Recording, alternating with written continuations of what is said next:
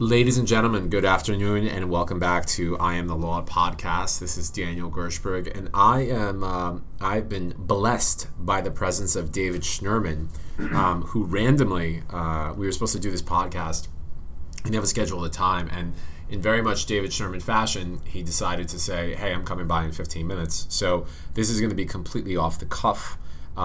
David is a longtime friend of mine, and I would actually consider him a mentor as well in some respects. I get to bounce crazy ideas off of him, and he actually still buys me coffee afterwards and doesn't hit me, so which is an awesome thing. I'm waiting for you to pay. So yeah, well that'll happen soon. Yeah. That'll happen. Probably not. And so I will. I'll let David introduce himself and who he is, but let me just give you a short synopsis of what this man sort of did. We went to law school together in New York Law, and we both graduated, and I decided, why not be a lawyer after law school? And he was like, you know what, that's kind of stupid. So he essentially took lawline.com from not much and scaled it into an amazing CLE company, which is at the forefront, and I'm not bullshitting you when I say this, at the forefront of where CLE is now for attorneys. It's massive. It's in a ton of markets.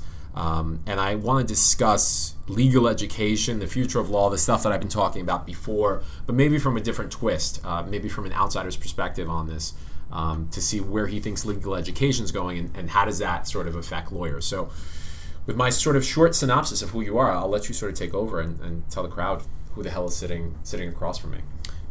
The crowd? Yeah, the crowd. Wow. Yeah, How many people are we talking about? The 11 people, 10 Our plus my mom. My family, yeah. Your family. Well, so then 4 people. And then we're going to listen to it a couple more times. The fake Twitter accounts. Yeah, we'll listen to it. Fantastic. We'll get a lot of views on this thing, man. Fantastic. I'm going to monetize the crap out of this. So, by the way, you were prepping for this for 2 weeks, so I'm not sure why you're making excuses. Do you do this before each of your interviews? He has a list of 30 questions in front of him. Wow, I've never seen such a thing. I had to rehearse in the mirror a couple of times. It was bad. Does this work with your clients? This is totally fine. Yes, it does. They fall for this each and every time. It's awesome. So, where are we? I'm not sure. Okay. I'm not sure. Legal Far from anywhere education, good. Who am I? Yeah, who the hell are you? So Nobody cares. Everybody cares. Okay. Everybody cares. How'd you start Lawline? How did this happen? What was the genesis? So, I've told this story countless of times. Tell it again. Absolutely. I'm happy to tell it to your crowd. And each time I do it, I say sort of, you want the 30-second version. Yes. So the 30-second version of how we got started is I worked for about 5 years in online advertising, and then I became a real estate broker, and then I went to law school. While I was in law school, I always had that entrepreneur book that I say from Michael, Tom Cruise in Cocktail. And those in our generation have seen the movie. He always had an entrepreneur book by the bar. Yeah. Trying to start a business. I started a online TV show for entrepreneurs, and I also put it on public access called True NYC. I felt like I was reading all these books like Rich Dad, Poor Dad that got me fired up but didn't tell me how to start a business. So I said, why don't I learn from the people on the front lines, the entrepreneurs who start a business, so I can get some advice. I was one of the first to do this. If I stuck with that, I could have been a contender. Now I'm a legal educator. So one of the companies that I interviewed, Fresh Tilled Soil, I got along with, and they actually liked me so much they rebuilt True NYC for free. I took the $20 bus to Boston where they were, and I met with them.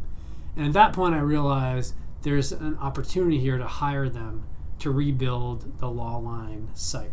What was it before? Sure. Was it anything? Yeah. So Lawline had actually was a TV show for 25 years on public access that my dad had. And that's why when I started a show on public access, I wasn't necessarily intimidated because my dad had it for a long time, and I think it's just in our blood. We like to talk. So in 1999, when CLE became mandatory, he and his partner decided to invest money into building an online continuing education site for attorneys. This was right before the dot-com crash. They wanted to go public, make millions of dollars, and retire. Obviously. A month later, there was no money left. They were personal injury attorneys. It just was more than they can handle, more than they wanted to focus on. They just went back to practicing law.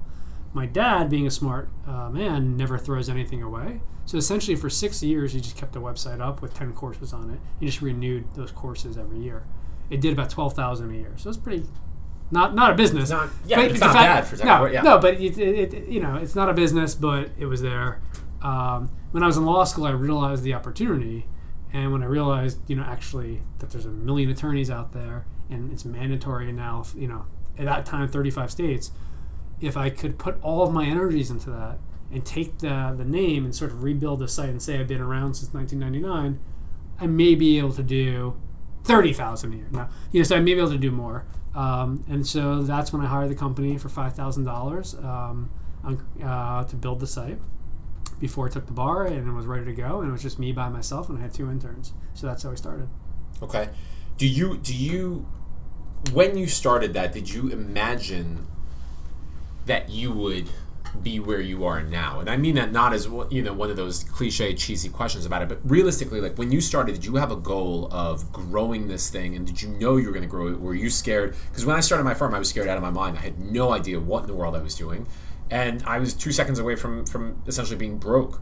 Were you in the sort of the same place? Last week you're talking about? This is last week. Okay. I'm there now, man. Okay. I'm there now. Fair Working enough. part-time. Cocktails my life at this point. I'm at the bar. So, for better or for worse, I actually wrote a business plan. And the reason I had to write a business plan, I had to convince my dad and his partner to sort of give up their ownership of, there was nothing to really own, but give up sort of the equity they put into it and allow me to build it up and start a new company. And I had to convince them, and convince that there's upside for them to do that. So I wrote a business plan.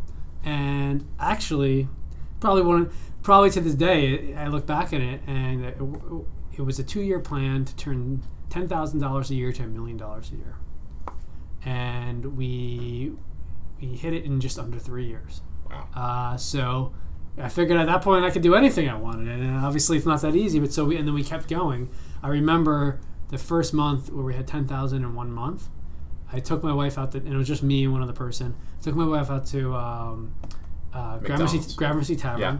The most expensive, one of the most expensive restaurants in Manhattan. For tourists. And I said, "This is it. We've made it. It's not going to get any better than this." And that's how ecstatic I felt back then.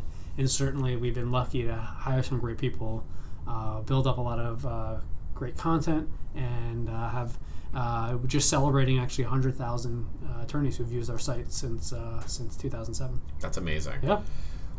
So if you remember, well, let me give you guys some background. When David first started this and I graduated from law school and went into practice, we had a mutual friend that introduced us essentially and said, David essentially, or someone said, for God knows what reason, why don't you record a couple of courses on bankruptcy? He's going to be renamed nameless. Right, he's going to remain nameless. Okay. I have no idea sure. whether or not I'm allowed to Sure. much as use his name in something like this. I don't know if he's going to. I think you have the copyright. I do, but he's the kind of guy that would actually go after me for that. Yeah, Say, look, I'll settle for $100. He's a sick person. Yeah, he is. You're he's right. a sick Absolutely. person. So he's cutthroat for sure. He's disgusting. Yeah. And so. They'll never even hear it. No, it's like an inside joke between me and you. Right, they're going to be like, what's going on with this guy? The guy is actually a really nice guy. It's basically a hippie. He has no idea what money even is. He wears sandals all over the place. It's ridiculous. Also went to law school for God knows what reason. So, and still to this day, and I tell him this, I was like, this is the worst decision you've ever made in your life. He agrees, but in a hippie way. So, they asked me to speak on bankruptcy, and I had no idea what the hell I was talking about initially, but to David's credit, when I came in, the office was essentially nothing. It was this really small office space with, I think, like a blue carpet that they were using as like a backdrop, I remember. Well, that was years later. Is that right? Yeah, so we started in a kitchen. Started in the kitchen. If you're in Silicon Valley, you start in a garage. Yeah. If you're in Manhattan, you start in a kitchen. A lot of drug dealers start in the kitchen, too. That's where they cook up their... Yeah. That's actually... Then we could have done something different. A lot of money there. Yeah. So, we started in the kitchen, and we shared a conference room with attorneys. And so we got like a black drop that right. It looked like a carpet. It was actually, right, whatever. It was a simple, whatever, black drop, whatever. So I did the course, and I was literally thinking, I was like, first of all, this guy's insane for even letting me speak. That's number one. And number two, he would always, meaning you'd always talk about culture. So I read the same Kiyosaki books and everything else, but you took it a step beyond that. And you would talk about the culture of a firm. And that came even later down the line, but you would also talk about surrounding yourself with certain people. And in terms of talking about your TV sort of gig that you did, was it meaningful for you to be surrounded by successful people? Is proximity to that super important to you? I mean, because I saw it in your eye, like the way you were approaching it, I was kind of looking at it as like, this is nuts that I even have a law firm, right? This is nuts that people are actually paying me to do work. I look like I'm 11 years old. You had a very different sort of glint in your eye. Is that because you tried to surround yourself with different types of people, or is that, because I think an analogy can be used for lawyers as well for that. Glint in my eye. You did have a glint in your eye, not like a drunk glint, but like you knew, putting BS aside, you knew, or it looked like you knew that this was going to be something big, right? Whereas a lot of people walk into that situation and they have no idea. They're just happy to be there, and they're like, how the hell did I even get here? Yeah. So from the earliest start, I never looked at it as continuing legal education, for better or for worse. I was trying to inspire people to learn and grow. Okay. As I got hardened over the years, as I keep trying to do that, and I still feel that way, one thing that comes, while it's not about continuing education, people come because it's a mandatory thing that they have to do. They're happy to get many of them are happy to get content that actually is useful and they use in their practice area. Hold on, it's mandatory? Continue. Yeah, so, but, and I was smiling, by the way. So for me, it was always about finding interesting faculty, dynamic faculty, and interest in different areas, and using our technology to showcase their expertise to other attorneys. What's interesting about what we do, our customers can also be our faculty. So it's sort of this, everybody's an expert in something, and we have the philosophy, the best form of learning is teaching. So we share that with our faculty, and most of our faculty embody that and are really there teaching because they want to learn themselves and they want to share what their expertise is. When you first started, and you saw, because there's a lot of CLE players, and there was before, and it's kind of a gargantuan task to sort of say, you know what, I'm gonna, and maybe that's not what you did, you say, I'm gonna take these guys on, but did you see an inefficiency in the marketplace? Or did you see something that was lacking and you said, look, I can do this differently? Or was it just, So I could say this. When I did my competitive analysis in the business plan, I definitely saw opportunity. It starts with the look and feel of the site. Even back then in 1999, there were standards. And then it went from ease of use. Then it went from price point. And of course, the actual interaction of getting the content, and then the content itself. So and also from the marketing aspect, from being able to package it and get the word out there. So I saw opportunity in all those areas because generally it's either mom and pop shops, bar associations, or mega corporations like Thomson Reuters who don't really take CLE seriously because it's not enough money for them to really focus on. We actually were able to carve out a niche where we were not a mom and pop shop that couldn't really do anything more than just sell. We're not Thomson Reuters that is like an aircraft carrier that couldn't really move fast. We were in between where we had the money and the ability as we grew to move fast, change, and adapt. And that's, I think, been part of our success and one of our unique value propositions to what we can offer attorneys as well. We can always improve and build upon what we have in our technology pretty quickly. When you, and I'll get to sort of how I think this can be an analogy to lawyers that are just starting out or starting their own firms or even looking to grow their own firms.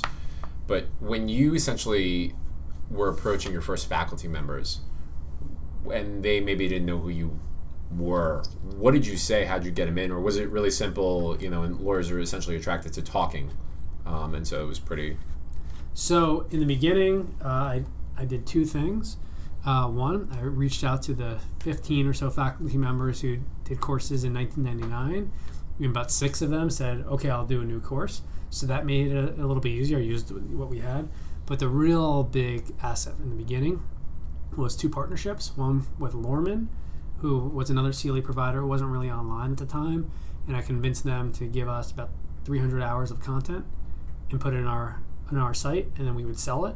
And then with Marino, Joseph Marino, he put a lot of their content on our site. So both of those helped us. At the beginning, when we went from, within a year, we went from 15 hours to like 400 hours because of the partnerships. Then I was able to have some breathing room to just, make phone calls. It was funny, I joke in the beginning, I did a little bit of everything. I remember going to my in-laws in Miami for Christmas or New Year's or whatever, and feeling so important because I was fielding customer service questions like from like New Year's, because December 31st, 25 deadlines. So I was literally like at a New Year's party, like talking to customers. I'm like, I am a power broker. I'm dealing with people right now. Meanwhile, it was like a $14 sale or whatever it was. But I felt important and I liked it. And so that was kind of cool. I always wanted the job where when I left, I was needed. And now I think, for better or for worse, when I leave, they're like, okay, bye, Dave, and which is a good thing too. But of course, my challenge today, if we're going to look to today, is how do I grow the company to that next level? And that is no doubt a challenge because there's many areas we can go in. CLE over the past 6 to 7 years is I will call it a shrinking market. There's more competitors because it's easier, it's cheaper and cheaper to build a content, so you can actually sell it for nothing or close to nothing. Do you think that's where it's going? Well, so what do you mean? I define that. Do you think that, so initially there, you had to pay, I don't know, $400 for it. There really was no choice in the marketplace, or $300, whatever it is. Companies would charge X, and there was only so many competitors, and so, you had to pay that amount. Is there a race to the bottom in terms of the pricing, or does it stop somewhere? Like, how do you monetize content essentially going forward in information? Because you have some really awesome views on this. Yes. I remember us talking about this before a couple of years ago. So I used to say yes, that's where it's going, and to some degree, it's already here, but not on a large degree because I'm still in business, right? So we were on that race to the bottom, and for better or for worse, in order to, once you have overhead and you have 20 plus employees or 30 employees, you have a beautiful office downtown, you have a beautiful studio, you have fixed costs. I never wanted to charge a certain price based on fixed costs because that doesn't make sense as a business. But there are fixed costs to even being an accredited provider. There's reporting fees, there's accreditation fees, there's a lot of bandwidth just to do all that. So there are some fixed costs. So to do it at the level that we're doing at, we found the right point. And what I realized over the past couple of years, what has made us so successful when you can get there's a dozen or so providers or more that you can get your CLE from much cheaper than us. Probably more than that, right? Because there's lots of state-by-state providers. What people like about us is people want to get something of value, but they still want a deal. They want to pay they want to pay as little as they can for it, but as value. But they want it if they get, let's call it a Mercedes. You want to get Mercedes. If you can get a deal on a Mercedes, and it's in your budget, you're going to go for it. And I'm not saying that Lawline is akin to a Mercedes, but what I am saying is people recognize the value of our product. Right now it's generally, so what we charge is $199 for 3 months access. People love that because, especially if it's for deadline time, if they only want it for a week, they don't need it for the year. They use that, and that has really been that price point has really worked well, and we grow at that price point. When we sell things for $400 or $500, they sell a lot too, but it only hits to a certain market. So we wanted to hit a market who only needed it for a certain time of year, but many of our customers want it for the full year access because they don't just do it that one time, and you can get that for a couple $100, a few $100. So what we realized is people want the best product for the best price that fits in their budget. And I'm not saying that's what makes us different, because that's just a price point. But it's certainly what allows us to grow. Going forward, because I want to touch upon this. I know I don't have too much time with you.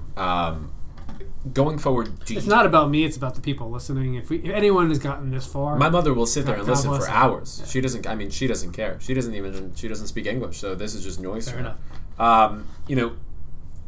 Going forward in terms of legal education, I guess my question is there a difference between the content that was being produced 6-7 years ago for attorneys and the content that's produced now? And is the content going to change going forward? Or maybe the delivery of the content itself, right? So do lawyers, when I started speaking, right, for you, I made sure my CLEs were practical and pragmatic, because when I graduated and passed the bar, and Jersey was the first state I was admitted, and I went to a CLE for, I think I had to go once a weekend for, 5 weekends somewhere by Rutgers, and the speakers were awful, like awful. And they spoke for hours, and no one got anything of value from that, right? And the whole point of CLEs, to a certain extent, is to keep you abreast of what's going on and allow you to learn techniques. Because you can either learn by throwing someone in the fire, which I learned that way as well, but this is also a different way to do it. So when I was doing lectures for you, I would try and say, all right, if I'm a client, if I'm someone that's going through the process, I want to learn how to do this step by step. Did you see that, again, going back to the question, is the delivery system different, or maybe is the content different? Has it been different since you started Lawline? So is our delivery system different, or? I guess let's start with yours. I think I want to focus on yours because of the content that you guys have. So is that something that you focus on? Is it, Yeah. So when people ask me what makes you different than other CLE providers, right? Like, what makes you better? What makes you unique? Generally, there's 3 things that people go to, not just me in general. Either our price is lower, our service is better, or our quality of content is higher. So price is pretty clear. It's either lower or not. Service and quality are generally subjective, and nobody believes you anyway. We have the bet. So everyone says it, and no one's going to take the time to really focus on that. So when people ask me that, what I say that makes us different is we're a learning-based company. We create all of our content. Our entire culture is surrounded by our learning-based values, and we build everything in-house with the thought of making it as easily digestible and interesting as possible. We've built a studio downtown Manhattan, and we have some of the best faculty across the country, but we have a lot of fun the way we do it. We happen to have one of the best technologies out there, an easy-to-use site. But ultimately, we believe teaching is the best form of learning, and that's what drives us as a company. So everything else, technology is essentially, if technology becomes a focus, that means something's wrong with it.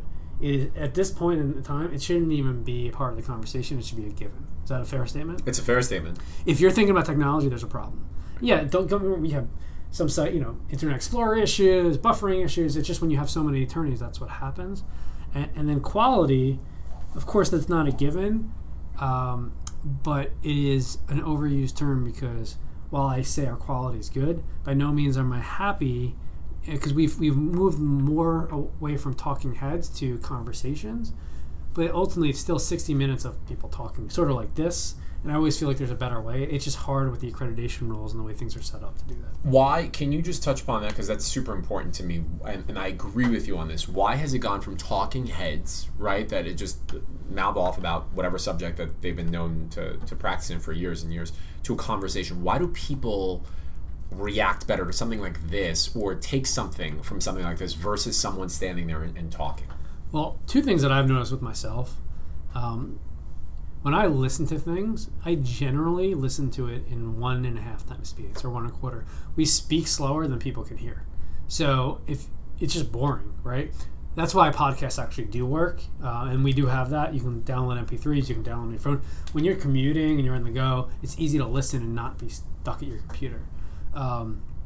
So especially, and then when you're talking straight to a camera and there's not really an audience interaction, sort of, and someone standing up in that lectern sort of reminds you of law school, or sort of reminds you of high school, or whatever. It's like someone's teaching. Yeah. When it's a conversation, it's more casual. Of course, the challenge with the conversation is it can get off topic really fast and not be as rigid in terms of formulating things. But that's why we have PowerPoint slides that they follow, and we just spent all this money in the studio. We're having this huge anchor decks come in to really fit that whole profile.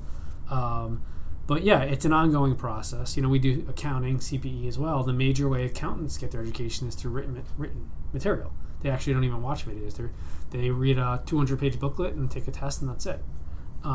So people learn differently. So that's where we're at. And again, like I said, where I look to as the CEO of the company, and where in the past 7 years is, I'm trying to look to tomorrow and not to today, from a growth strategy, from what will best serve our customers. And so it gets us thinking, is there anything deeper that we can provide for our attorneys, or is there any way we can do what we do better? And of course, from a growth strategy, how do we get more while we've had 100,000 attorneys over the past 7 years take courses, if you actually look at our market share in each state, it's so low. There's such opportunity to grow in each state, and how do we take advantage of that? There's sort of a distinction, or actually I want to say a similarity between law and this. And what I mean by that is, so I realized at a certain point, painfully so, that I can't be everything to everyone, right? So an older client may think I'm too young, or I think that now. That's actually not the case. Years ago, maybe. Or a younger client may want, the ability to access my site on a mobile-based platform, right, an iPhone. And you can't be all things to everyone, and you lose business as a result. But that's okay. That's the lesson. Do you have that same mentality? And what I mean by that is that an older attorney that's in their 60s or 70s, let's say, doesn't really care about these things, whereas a younger attorney wants the ability to listen to something at 1.5 speed, or an older attorney wants to be able to read CLE materials, and a younger attorney wants to see a PDF of the materials. Is that something that comes into your mind when you do these things, or is that just sort of an afterthought? Honestly, it's an afterthought. I just think of creating a great product. That's what drives me, for better or for worse. I really, and again, for better or for worse, in the beginning I looked at the competition to see what was out there.